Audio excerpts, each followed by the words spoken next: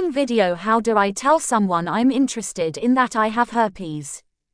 When people ask me a question related to disclosing their herpes status to a partner, they typically want to know if they should tell them over text, over the phone, or in person.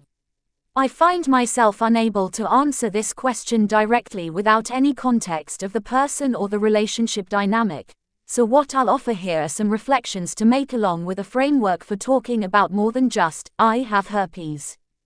First, how do you feel about saying, I have herpes? What feelings come up for you? Do you have any anxiety around it? Does your breathing stop? Does your heart rate speed up? If you can, say it in the mirror and look at how your facial expressions shift.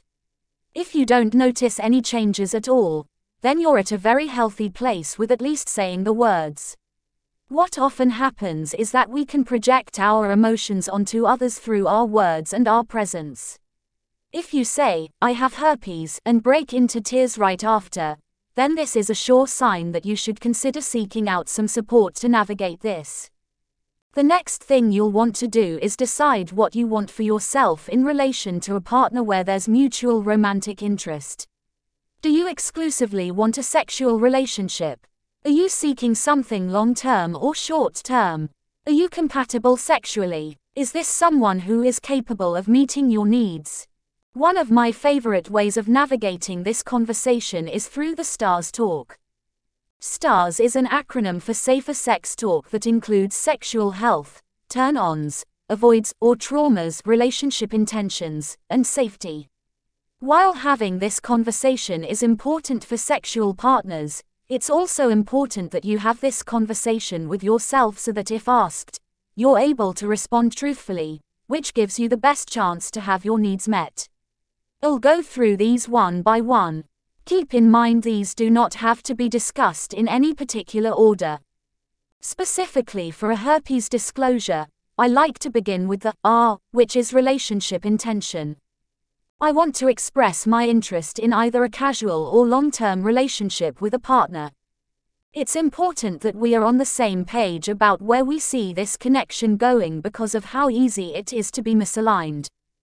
This misalignment often is a place where we compromise our values, develop resentment, and then before we know it, there's so much time wasted and hurt along the way.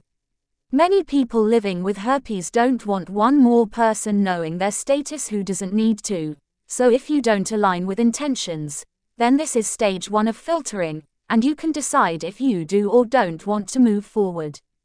Next are the T, the A, and the second S, which can all be part of the same dialogue. We're talking about what turns each other on or off and then what we need for our physical and emotional safety. Sex is vulnerable physically, and this conversation is a way to assess how safe it is to be vulnerable with someone's feelings as well.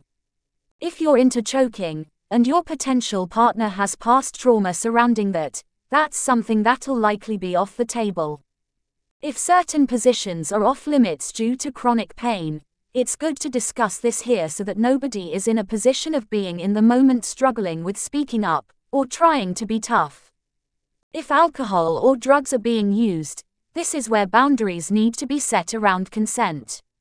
Consider safe words and nonverbal cues for when things need to be paused.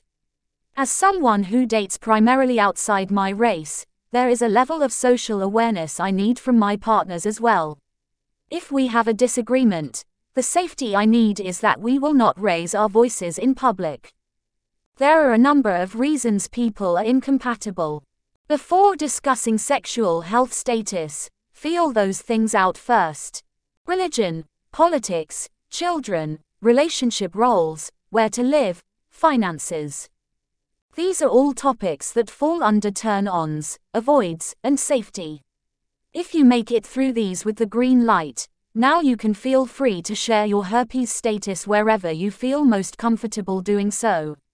You have all the information you need in order to decide if this is someone you want to share this information with, and your filters mean a high probability of success in whichever method you choose, whether text, phone call, or in person.